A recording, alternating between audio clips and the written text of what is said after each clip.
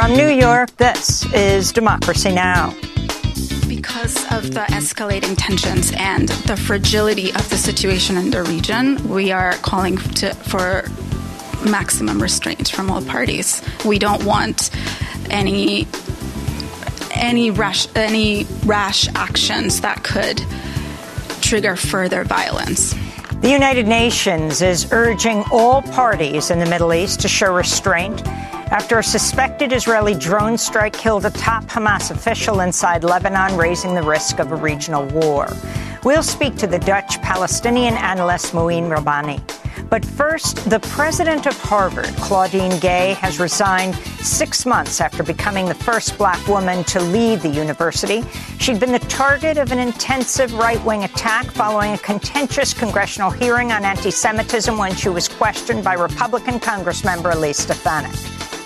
Well, let me ask you this. Will admissions offers be rescinded or any disciplinary action be taken against students or applicants who say, from the river to the sea or Intifada, advocating for the murder of Jews? As I've said, that type of hateful, reckless, offensive speech is personally abhorrent to me. We'll speak to Harvard professor Khalil Gibran Muhammad. All that and more coming up.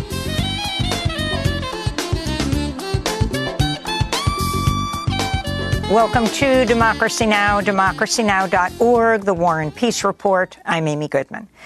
Fears of a regional war in the Middle East are growing after a top Hamas official was assassinated in a suburb of Beirut, Lebanon, on Tuesday.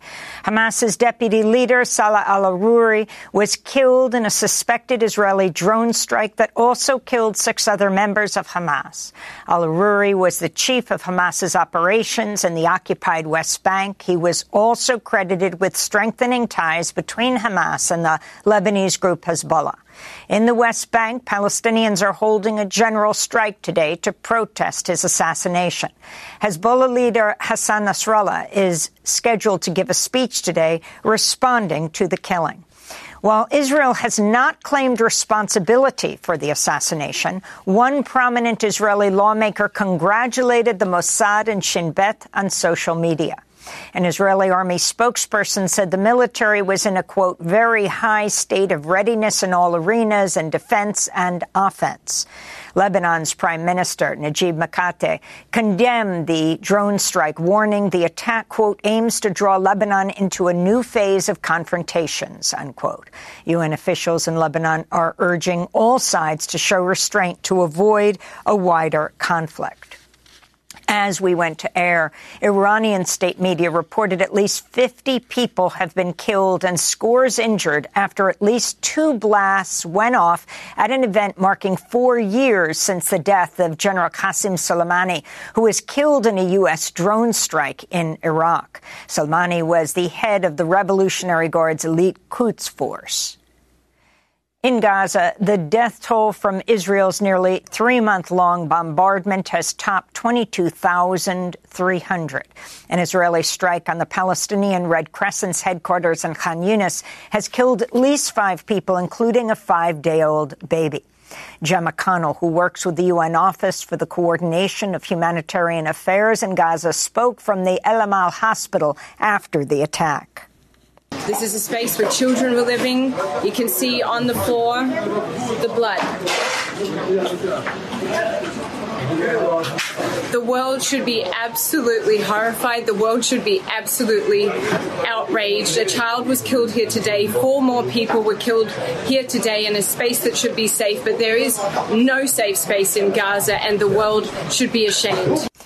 In Rafah, a Palestinian man has set up a tent on the rubble of his former home, which was blown up in an Israeli strike that killed his wife, 6 children, and 2 grandchildren. Ahmad Abu Slema said he survived because he'd gone out to find food. This place used to be the house of my family, my house. And I'm the only survivor in my family. What separated us was that I wanted to get bread from the bakery. I wish I died with them. I wish there was no 4 or 5 minutes when I was away. That would be better than me living like this. Loneliness is tough and parting is hard. But I'm asking God at the beginning of the new year, 2024, to give peace to the people and to give peace to the Palestinian people and for this pain to end. In other news from Gaza, the UN says half the population is now at risk of starvation. Arif Hussein, the chief economist at the World Food Program, told the New York Times, quote, "I've been to pretty much any conflict, whether Yemen, whether it was South Sudan, Northeast Nigeria, Ethiopia, you name it. I've never seen anything like this, both in terms of its scale, its magnitude, but also at the pace that this has unfolded," he said. In Israel, 42 survivors of the October 7th attack by Hamas are suing the IDF, the Shin Bet Security Service, and Israeli police over the massacre. The plaintiffs, who were attending the Nova Music Festival in southern Israel on October 7th, accuse Israeli security forces of approving the event amid safety concerns and failing to shut down and disperse the crowd after receiving information about a security breach just hours before the killing spree. This comes as an investigation from the New York Times finds Israeli forces were poorly organized in the response and had no plans to stop such an attack, which went ahead unimpeded for hours. Harvard President Claudine Gay has resigned amidst a mounting firestorm fueled by right-wing politicians and media over free speech and support for Palestinian rights on campus. Claudine Gay, Harvard's first black president, announced she was stepping down Tuesday, just 6 months into her tenure, weeks after University of Pennsylvania President Liz McGill's resignation. Both women resigned in the wake of last month's congressional hearing on anti-Semitism, where they were grilled by lawmakers, including the far-right New York Congressmember Elise Stefanik, who gloated too down on social media following yesterday's news. Sally Kornbluth, president of MIT, is the third president Stefanik is hoping to take down. Following the hearing, conservative activists proceeded to smear Gay's academic history, accusing her of plagiarism after uncovering instances of inadequate citations of her work. In her resignation letter, Claudine Gay wrote, quote, "It's been distressing to have doubt cast on my commitments to confronting hate and to upholding scholarly rigor, and frightening to be subjected to personal attacks and threats fueled by racial animus," she said. We'll have more on this story with Khalil Gibran Muhammad, a professor at Harvard Kennedy School, after headlines. In Sudan, the head of the Paramilitary Rapid Support Forces, or RSF, Mohammed Hamdan Dagalo, said his forces are open to an immediate unconditional ceasefire. Dagalo, known as Hemedti, made the declaration Tuesday as he signed an agreement with the newly formed civilian bloc, the Coordination of Civil Democratic Forces, or Takadum, which is led by former Prime Minister Abdallah Hamdok. From here, we apologize to all our people in Sudan, in all its states, east, west, north, south, and center, for all the violations that took place. We are now extending our hands for peace. If they want peace, welcome. Nothing will make us leave Khartoum except peace. This comes as Hemedti has been touring neighboring countries, meeting with the heads of Uganda, Ethiopia, and Djibouti in what appears to be an attempt to gain legitimacy as Sudan's leader ahead of any cessation of violence. Since the war between the RSF and the Sudanese army broke out last April, over 7 million people have been displaced within Sudan, making it the largest internal displacement crisis in the world. Another 1.3 million have fled Sudan.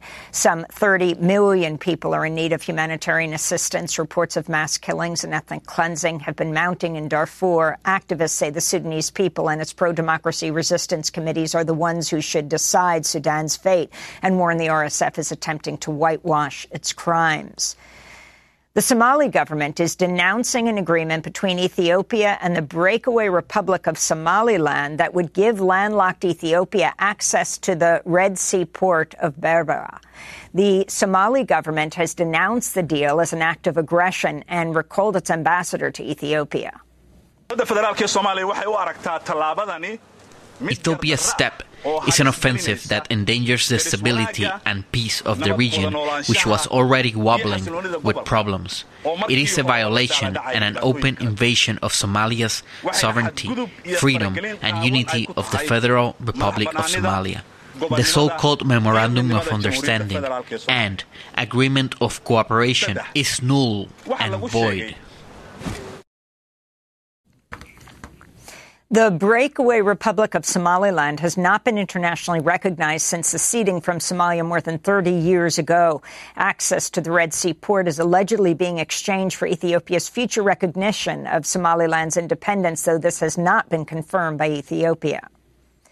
Many major multinational companies must for the first time ever pay a global minimum tax of at least 15% on corporate profits. The landmark tax reforms went into effect Monday, nearly 3 years after 140 countries agreed to a new system, which is expected to increase tax revenue by $220 billion per year. The U.S. is not currently participating in the reform, despite backing the 2021 agreement. Countries that have implemented the 15% tax since January 1st include the EU, the UK, Australia, South Korea, Japan, and Canada, as well as nations known as tax havens like Ireland, Luxembourg, the Netherlands, Switzerland, and Barbados. The Center for International Corporate Tax Accountability and Research said the new global minimum tax would, quote, reduce incentives from companies to use tax havens and incentives for countries to be tax havens, putting a serious brake on what was a race to the bottom, unquote. Embattled New Jersey Senator Bob Menendez is facing renewed calls to resign after prosecutors issued a new superseding indictment accusing the Democrat of accepting bribes and abusing his power to benefit the government of Qatar between 2021 and 2023. Federal prosecutors say Menendez publicly praised Qatar in order to aid his associate, businessman Fred Davies, secure an investment from a fund linked to the Qatari government. In exchange, Menendez allegedly received luxury gifts, including gold bars, tickets to a Formula One race, and offers of an expensive wristwatch. Menendez was already facing charges of aiding the Egyptian government. The senator and his 4 co-defendants, including his wife and Fred Davies, have pleaded not guilty and are scheduled to stand trial in New York City in May. Civil rights leader Bishop William Barber is calling for more awareness and justice for disabled people following his ouster from a Greenville, North Carolina movie theater last week. Barber said staff at the AMC Theater confronted him over his use of a specialized chair he carries with him and needs to use due to an arthritic condition he's had for decades. The bishop was attending a screening of The Color Purple with his 90-year-old mother. Bishop Barber says his removal was a violation of the 1990 Americans with Disabilities Act as he addressed the incident at a news conference this week. The ADA Act owes its birthright not to any one person. People work for years. They send alerts, they draft legislation, they testify, they negotiate, they file lawsuits. They stood up in places, they sat down in places, they wouldn't move from places. They fought, they stood, they engaged in nonviolence to say, you will not push us to the corner. Yes. You will not block us from coming just because we're differently able. Come on. They built a movement. They built a movement. Bishop Barber met with the head of AMC yesterday and said he plans another meeting with him. Donald Trump appealed a decision by Maine's Secretary of State to remove him from the Republican primary ballot for his role in the January 6th Capitol insurrection. Trump is also expected to appeal Colorado's Supreme Court decision to remove him from its state primary ballot, which also cited the insurrection clause of the 14th Amendment. The case will likely end up before the Supreme Court, where 3 of the 9 justices were chosen by President Trump. And trailblazing U.S. Congressmember Eddie Bernice Johnson has died at the age of 88. In 1972, she was elected to the Texas House of Representatives by a landslide, becoming the first black woman from Dallas to win elected office. She also served in the Texas Senate before winning a seat in the U.S. House of Representatives in 1992, where she served for 3 decades before retiring in 2022. Eddie Bernice Johnson was a pioneer in many fields, including the first registered nurse elected to Congress, the first African-American to represent Dallas in Congress, and the first woman and first African-American to chair the House Committee on Science, Space, and Technology. And those are some of the headlines. This is Democracy Now!, democracynow.org, the War and Peace Report. Coming up, the president of Harvard, Claudine Gay, has resigned 6 months after becoming the first black woman to lead the university. Stay with us.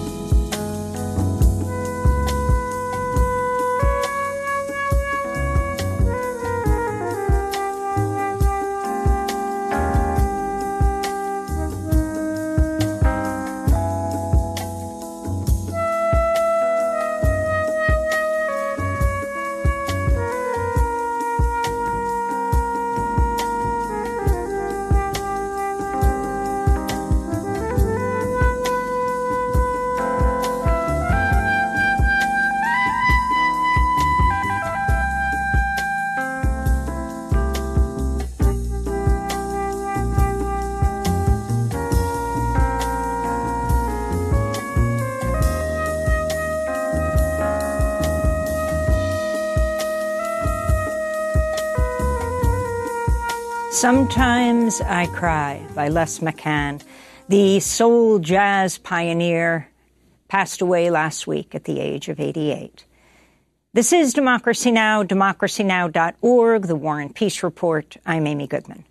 The first African-American and second woman to lead Harvard University resigned Tuesday after allegations of plagiarism and backlash over her testimony at a congressional hearing on anti-Semitism last month. That's part of a broader effort to restrict pro-Palestinian speech on college campuses. Claudine Gay's 6-month tenure is the shortest of any Harvard president in history. Claudine Gay will remain at Harvard as a tenured professor of government and African-American studies. In a letter Tuesday, she wrote, quote, "It's been distressing to have doubt cast on my commitments to confronting hate and to upholding scholarly rigor, two bedrock values that are fundamental to who I am, and frightening to be subjected to personal attacks and threats fueled by racial animus," she wrote. The plagiarism allegations against President Gay were part of a campaign started last month, led in part by conservative activist Christopher Rufo, who cheered her resignation on X, writing in all capital letters, "Scalped." The conservative website, the Washington Free Beacon, published new plagiarism allegations against Gay Tuesday. One of the authors Rufo accused Gay of plagiarizing was her thesis advisor, Gary King, who's dismissed the allegations, telling the Daily Beast, quote, "There's not a conceivable case that this is plagiarism. Her dissertation and every draft I read of it met the highest academic standards," he said. The Harvard Corporation issued a statement Tuesday saying Gay, quote, "acknowledged missteps and showed, quote, remarkable resilience in the face of deeply personal and sustained attacks," unquote. Claudine Gay's resignation comes after the University of Pennsylvania president, Elizabeth Magill, also resigned just days after the two appeared, along with MIT president Sally Kornbluth, at a congressional hearing led by right-wing Republican Congressmember Elise Stefanik. This is Stefanik questioning President Gay. It's a yes or no question. Let me ask you this. You are president of Harvard, so I assume you're familiar with the term intifada, correct? I've heard that term, yes. And you understand that the use of the term intifada in the context of the Israeli-Arab conflict is indeed a call for violent armed resistance against the state of Israel, including violence against civilians and the genocide of Jews. Are you aware of that? That type of hateful speech is personally abhorrent to me. Well, let me ask you this. Will admissions offers be rescinded or any disciplinary action be taken against students or applicants who say, from the river to the sea or intifada, advocating for the murder of Jews? As I've said, that type of hateful, reckless, offensive speech is personally abhorrent to me. That was last month. On Tuesday, Congressmember Stefanik celebrated Gay's resignation on social media, writing in all caps, "2 down." Stefanik added this is, quote, "just the beginning of what will be the greatest scandal of any college or university in history," and vowed to hold more hearings. Congressmember Stefanik is a major Trump ally and a Harvard alumna who was removed from a Harvard advisory board in 2021 over her comments about voter fraud in the 2020 election that had, quote, "no basis in evidence." Meanwhile, the conservative activist Christopher Rufo announced Tuesday evening he was, quote, "contributing an initial $10,000 to a plagiarism hunting fund." For more on all of this, we're joined by Khalil Gibran Muhammad, professor of history, race, and public policy at Harvard's Kennedy School. He's the author of The Condemnation of Blackness, Race, Crime, and the Making of Modern Urban America.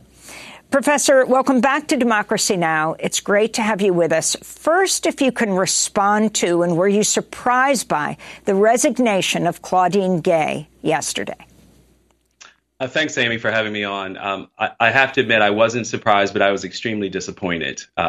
This is a terrible moment for higher education. Harvard and the University of Pennsylvania are just the beginning. The political attacks that you've just profiled by Elise Stefanik and most other members of the House committee that held those hearings on December 5th have actually declared war on the independence, on academic freedom, on the truth of American history and our present at all colleges and universities, just as Governor DeSantis has done in Florida and Greg Abbott has done in Texas and other governors and legislative bodies in many other states. This is the next step in now a 3-year-long campaign to destroy this country's capacity to address its past and its present, to deal with the structural racism, the systemic inequalities that cause premature death amongst millions of Americans every year. And right now, the Republicans and their allies are winning. So if you can put Claudine Gay in context, the first black president, the first black woman president, the second woman to lead Harvard University. Now her presidency is the shortest in Harvard's history. And put in the context of the whole attack on DEI, the whole attack on critical race theory. And if you can talk about this campaign by Stefanik, by Rufo, as they go from the congressional hearing, which didn't succeed in taking her down, to this issue of plagiarism. Okay, well, let me start with the fact that Harvard's the oldest, wealthiest, most prestigious university in this country and globally. So for almost 400 years, Harvard has systematically excluded white women and people of color, by and large, from its hallowed corridors, from entering its gates. That's just an absolute fact.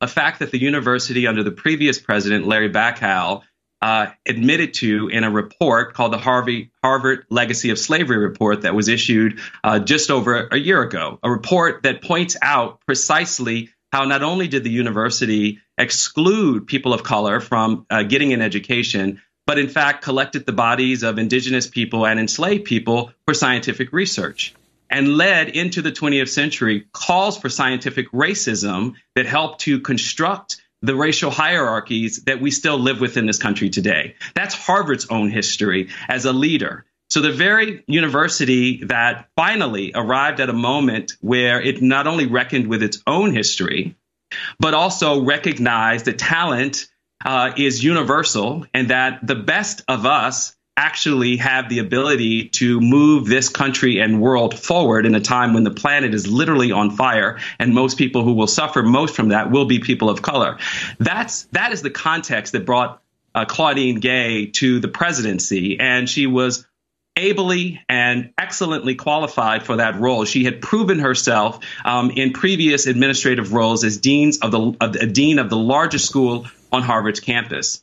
So when we put that in context, the affirmative action decision last June was the first victory for the conservative right in this country to dismantle the very possibility that people like Claudine Gay would have the qualifications, the Harvard and Stanford degrees necessary to take on such positions. And so within that political context, the attack on affirmative action is one example of what's been going on, which is 30 years old, a battle. But additionally, and more proximate to this moment, people like Christopher Rufo in late 2020, in response to George Floyd's killing, have initiated an effort, what we would call a white lash or a backlash, forms of misinformation to essentially define a body of knowledge known as critical race theory that is the intellectual basis for understanding how systemic and structural racism work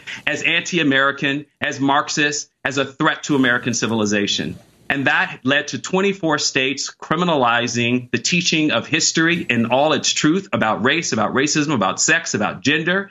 That led to the banning of DEI in places like Florida and to some degree in Texas.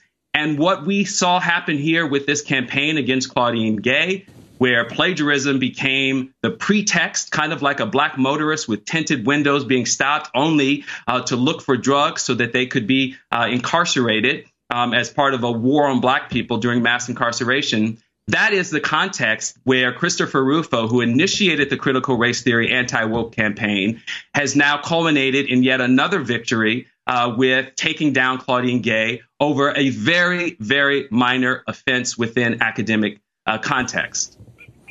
We're talking to Khalil Gibran Muhammad, professor of history, race, and public policy at the Harvard Kennedy School. I want to turn to an op-ed published in the Harvard Crimson by Bernie Steinberg. He was the executive.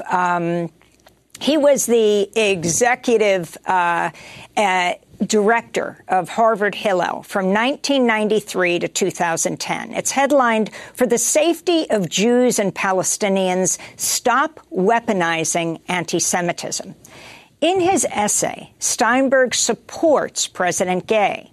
He wrote, quote, "During my long career as a Jewish educator and leader, including 13 years living in Jerusalem, I've seen and lived through my community's struggles.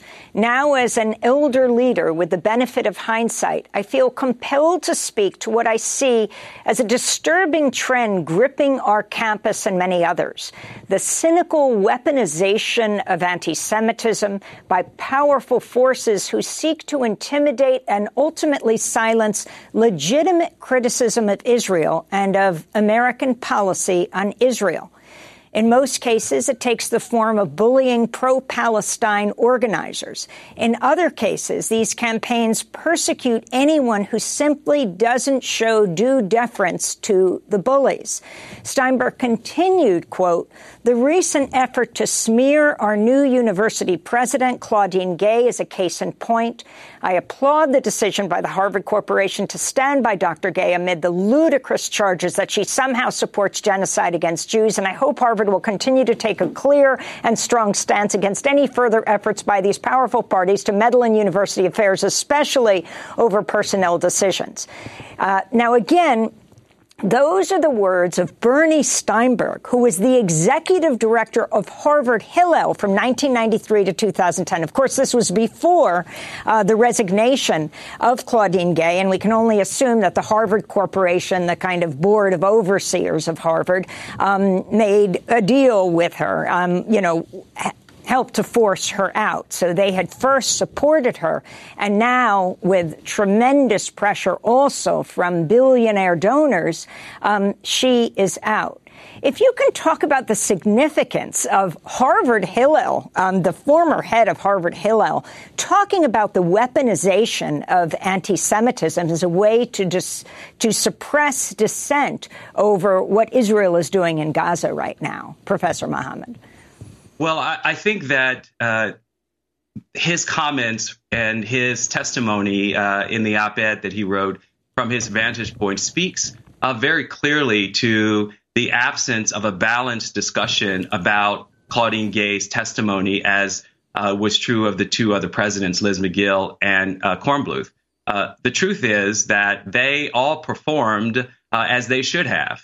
They spoke clearly and directly to personally condemning expressions of anti-Semitism, of which intifada, by definition, is not necessarily, which we could talk about more. But putting that aside, they were following the instructions of general counsel and likely the board chairs of their various universities. In the case of Claudine Gay, for example, you can see Alan Garber, who is now the current president, the interim president, sitting behind her in glasses and a beard, almost mouthing her responses. Because as second in charge of the university, they were both prepared to explain the current policies that deal with hate speech and academic freedom. And so what Mr. Steinberg is talking about is the context in which that entire hearing was a setup where there was no correct answer to a lawful question, a legal question about whether or not certain forms of speech violate the code of conduct. It always depends. And the weaponization of Jews in this case, as he described in his op-ed, suggested to me in watching that hearing for 5 hours and 40 minutes that people like Virginia Fox had no intention of extending protections to Jews at Harvard or anywhere else. This was a setup to take down DEI and anti-racism and all of the other things that the right has been going after, because that's what she said when she opened the hearing. She described the hearing as a case of people like me teaching classes, which she identified in her opening remarks as the real problem, as a prime example of anti-racism and critical race theory creating institutional anti-Semitism. That's a lie. It's a form of fascist propaganda. I actually teach about anti-Semitism in that class.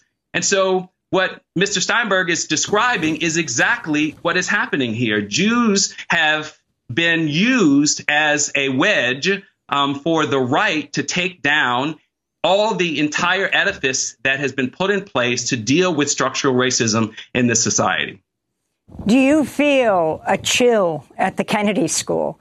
What about other African-American professors? Your response to Christopher Rufo cheering the resignation of Gay, writing the word scalped. Well, listen, I mean, speaking of history, in order to even understand that reference, one would have to understand the war against indigenous people, the genocide committed against them, and forms of settler colonialism that birthed this country. This is an evocation of that history in Christopher Rufo, who is leading the charge against people like me, against Claudine Gay, against everyone who works in a university who believes in truth and justice and a future that is better than our past. I mean, it's not an accident that in the same news week that ultimately brings us the resignation of Claudine Gay, Nikki Haley was on tape being a slavery denier. I mean, this is the debate we're having in this country about whether you can actually be honest about the country in all of its complexity. No one is saying that is the whole story, that all the terrible things that happened in the past are the only thing that matters. But the truth is that in half the states, let me repeat, you can't teach that. And the way things are going now, you won't be able to teach it at private universities either. I want to talk about teaching and what we understand about history and switch to connected but different subject. Professor Khalil Gibran Muhammad, I want to ask you about the presidential race right now. On the campaign trail last week, Republican presidential hopeful Nikki Haley made headlines after she did not cite slavery when asked what she believed caused the U.S. Civil War. She was fielding a question from a participant in a town hall meeting in Berlin, New Hampshire. What was the cause of the United States Civil War?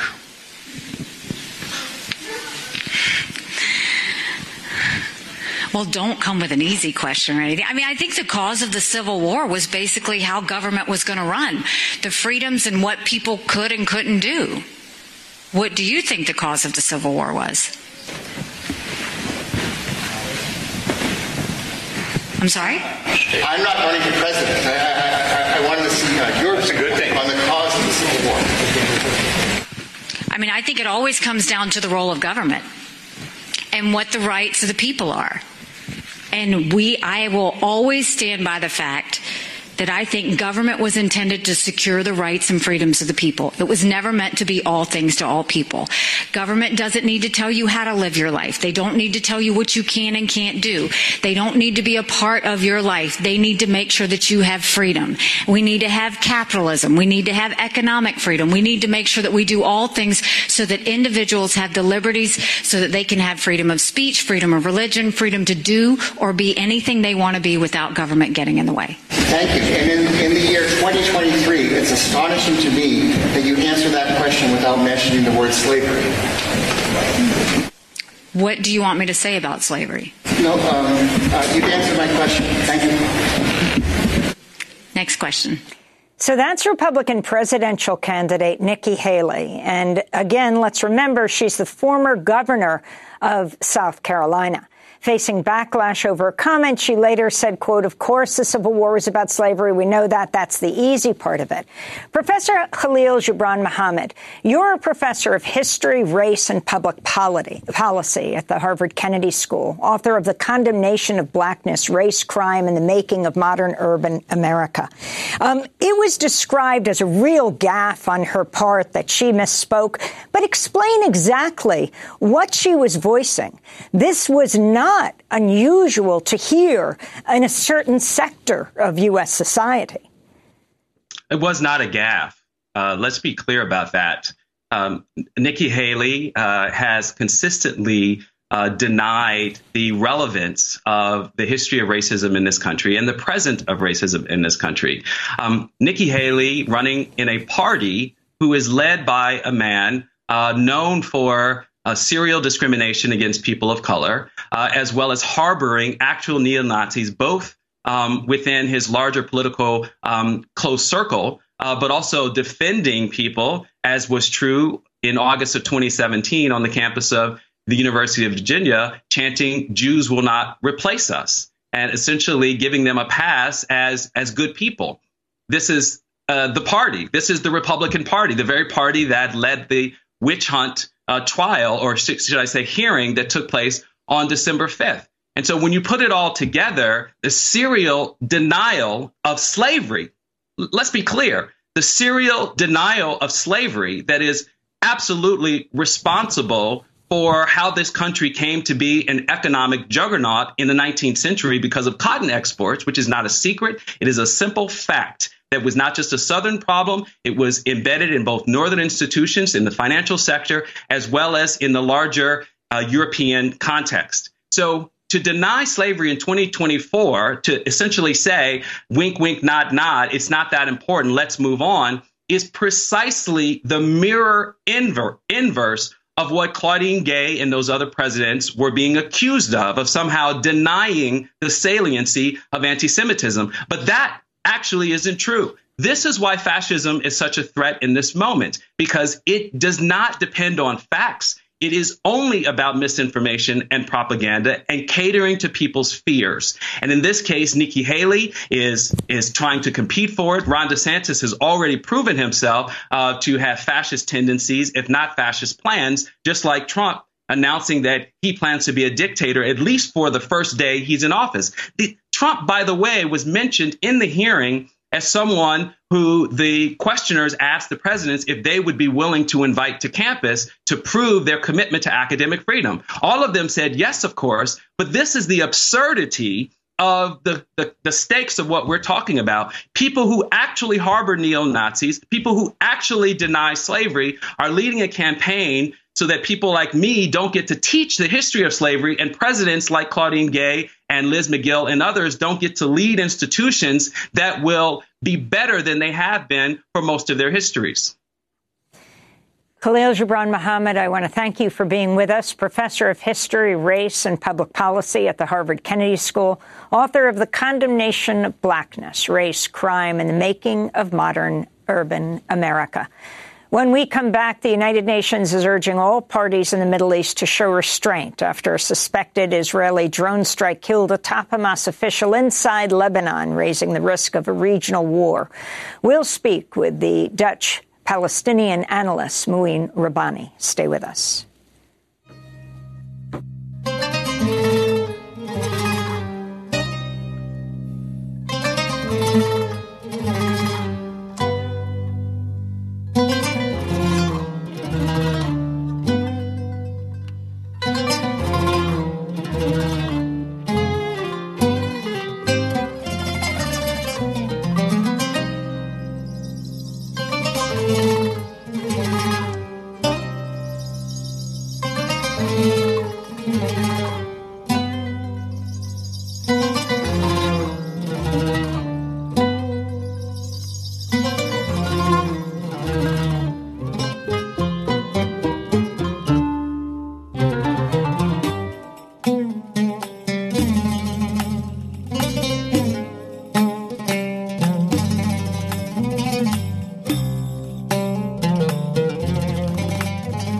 Stranger in My Homeland by the Lebanese oud player Hossam Hayek. This is Democracy Now!, democracynow.org, The War and Peace Report. I'm Amy Goodman. Fears of a regional war in the Middle East are growing after a top Hamas official was assassinated in a Beirut, Lebanon suburb Tuesday. Hamas's deputy leader, Salah al-Aruri, was killed in a suspected Israeli drone strike that also killed, it's believed, 6 other Hamas members. Al-Aruri was the chief of Hamas's operations in the occupied West Bank, also credited with strengthening ties between Hamas and the Lebanese group Hezbollah. While Israel has not claimed responsibility for the assassination, one prominent Israeli lawmaker congratulated the Mossad and Shin Bet on social media. An Israeli army spokesperson said the military is in a, quote, very high state of readiness in all arenas, in defense and offense, unquote. At the United Nations, a spokesperson for the UN Secretary General urged nations to show restraint.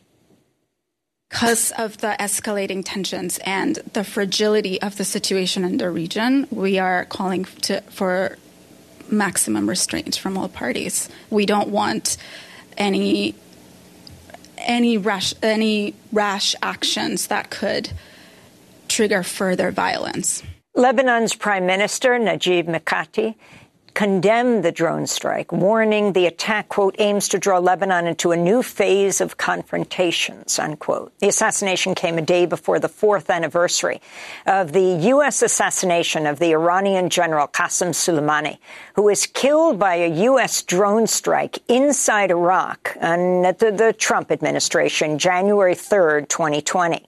Earlier today, at least 73 people were killed in a pair of bomb blasts in Iran near Soleimani's tomb during an event marking his death.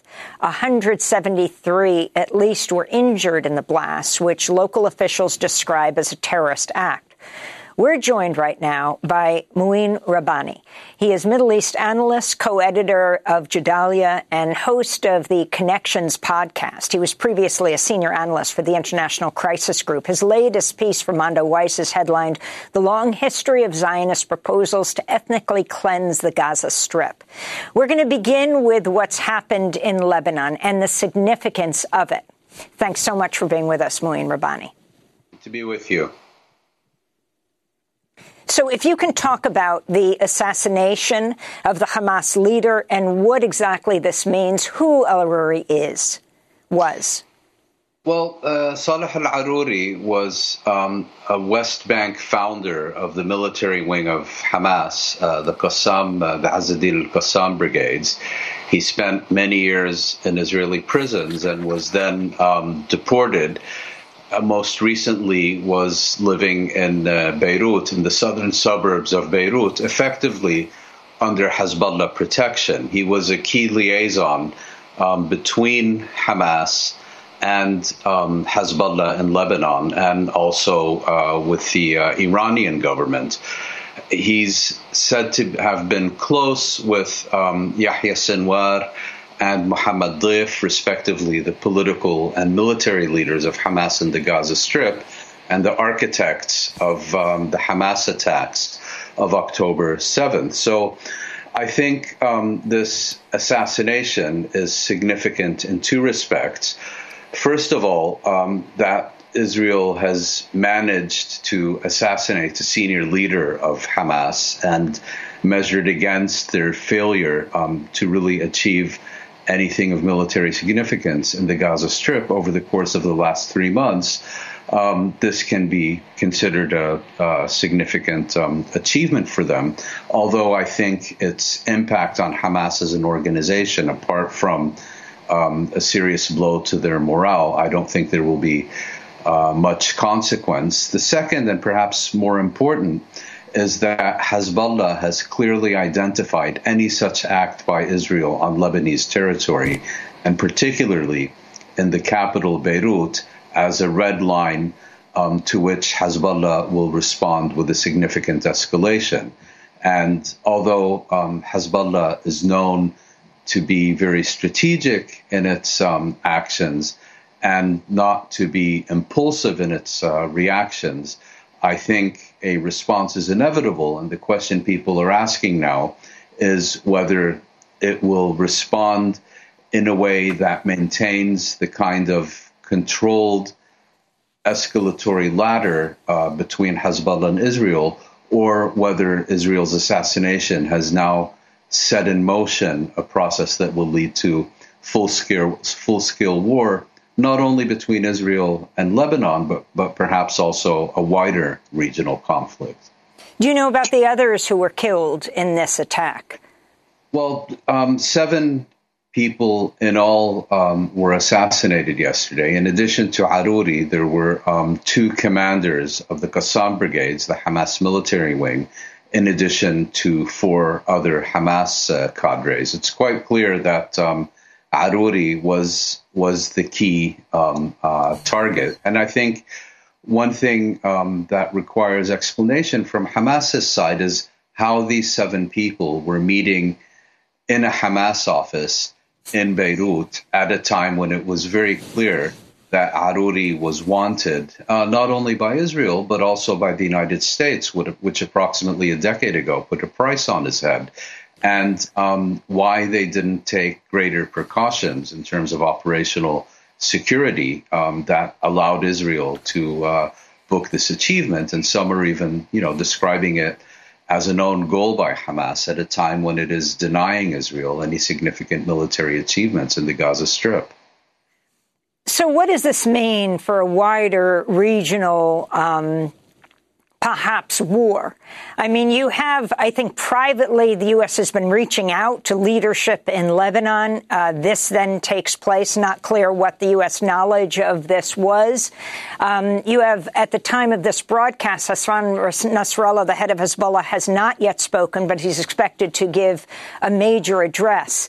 The significance of this attack on the killing of the Hamas, some of the Hamas leadership? Well, I think what many analysts in the region are concluding is that Israel clearly would like to see greater regional escalation, and that a key reason it would like to see this escalation is because it knows that it will enjoy the support and eventually perhaps the participation of the United States in that escalation. To be clear, Washington has indicated to Israel that one of its main priorities is to prevent precisely the kind of regional escalation that we may now be about to witness. But Israel, I think, also understands that although it is acting in contradiction to U.S. policy preferences, that it can essentially do as it pleases, because apart from a potential verbal slap on the wrist, there will be no consequences from either the United States or from key European governments. And so, therefore, it can continue on this path. And you mentioned the terrorist attack in Kerman in Iran today, near the grave of Qasem Soleimani, the head of the Quds Force, who was assassinated by the United States. And I think, ultimately, Israel's ideal situation would be one in which it is able to draw the United States into direct confrontation with Iran. I don't think it's a likely scenario at this point, but it's one that's becoming increasingly plausible as we see intensified genocide, not only in Gaza, but also these kinds of greater escalations in Lebanon, in the Red Sea, in Yemen, and in Iraq, in Syria, and now potentially elsewhere as well. So I think a regional war is very much on the cards. It's by no means a certainty, but I do think the confidence Israel has that it can do as it pleases and not suffer any consequences for any of its actions is the key variable here. Mouin Rabbani, I want to ask you about your new piece from Amanda Weiss, headlined "The Long History of Zionist Proposals to Ethnically Cleanse the Gaza Strip." Israeli news outlets report that the Israeli Prime Minister Benjamin Netanyahu reportedly told a group of Israeli lawmakers last week, quote, "Regarding voluntary immigration, this is the direction we're going in," Netanyahu said. Israel's Minister of National Security, the man who's been convicted of terrorism, Itamar Ben-Gvir, has made similar comments. The solution of encouraging the residents of Gaza to emigrate is one that we must advance. It's the right, just, moral, and human solution. I call on the Prime Minister and the new Foreign Minister, who I congratulate on his appointment. Now is the time to coordinate an immigration project, a project to encourage the residents of Gaza to emigrate to countries of the world. Let's be clear, we have partners around the world whose help we can use. There are people around the world with whom we can advance this idea. Encouraging their immigration will allow us to bring home the residents of the communities near the Gaza border and the residents of the Gush Katif settlements. Those were the words of Israel's Minister of National Security, Itamar Ben-Gvir. On Tuesday, the U.S. State Department issued a statement rejecting Ben-Gvir's comment, as well as those made by Bezalel Smotrich. Meanwhile, the Times of London reports Israeli officials have held secret talks with the Democratic Republic of the Congo and several other countries to take in Palestinians from Gaza. If you can talk about the history of this, Mouin, and also talk about when they refer to voluntary migration in Gaza, and also talk about Egypt and the pressure that's being brought to bear on Egypt to open its borders to the Palestinians of Gaza. Yes, and voluntary immigration is now referencing that article you mentioned being marketed as humanitarian immigration. In other words, we're doing these people a favor by ethnically cleansing them. I think the problem here is that many people associate the ethnic cleansing of Palestinians with the Israeli extreme right, with people like Ben-Gvir, Smotrich, Netanyahu, and so on. But the point I was seeking to make in that article, which is actually a lengthy Twitter thread that I then posted on Mondoweiss, is that ethnic cleansing, or what Zionists would call transfer, is intrinsic to Zionist and later Israeli policy towards the Palestinians from the very outset. So as early as 1895, Theodor Herzl, the founder of the contemporary political Zionist movement, wrote that we need to spirit the penniless population across the borders and find employment for it in other lands. If you go to the period between the British Mandate and the foundation of the State of Israel in 1948, you find that the Zionist movement set up a transfer committee with very clear terms of reference to ensure that refugees who were expelled would not be able to return to Palestine, to destroy their villages, and things of that sort. And the Gaza Strip, in fact, with a population that consists of more than 3/4 of Palestinian refugees who were ethnically cleansed in 1948 has since the 1950s been a key target for depopulation by Israel because it doesn't want all these refugees living within sight, so to speak, of their former homes on its borders. And it has produced a number of proposals and initiatives over the years to achieve that goal, including even one in the late 1960s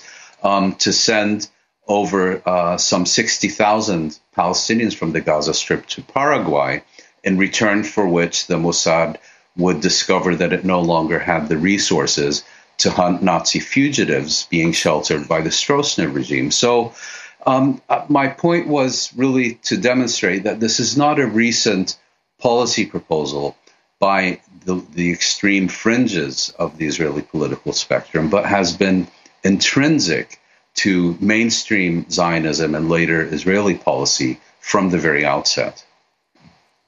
You say at the end of your piece, Mouin Rabbani, as importantly, the 1948 Nakba did not defeat the Palestinians who initiated their struggle from the camps of exile, those in the Gaza Strip most prominently among them. It would take a Blinken level of foolishness to assume the expulsion of Palestinians from the Gaza Strip would produce a different outcome.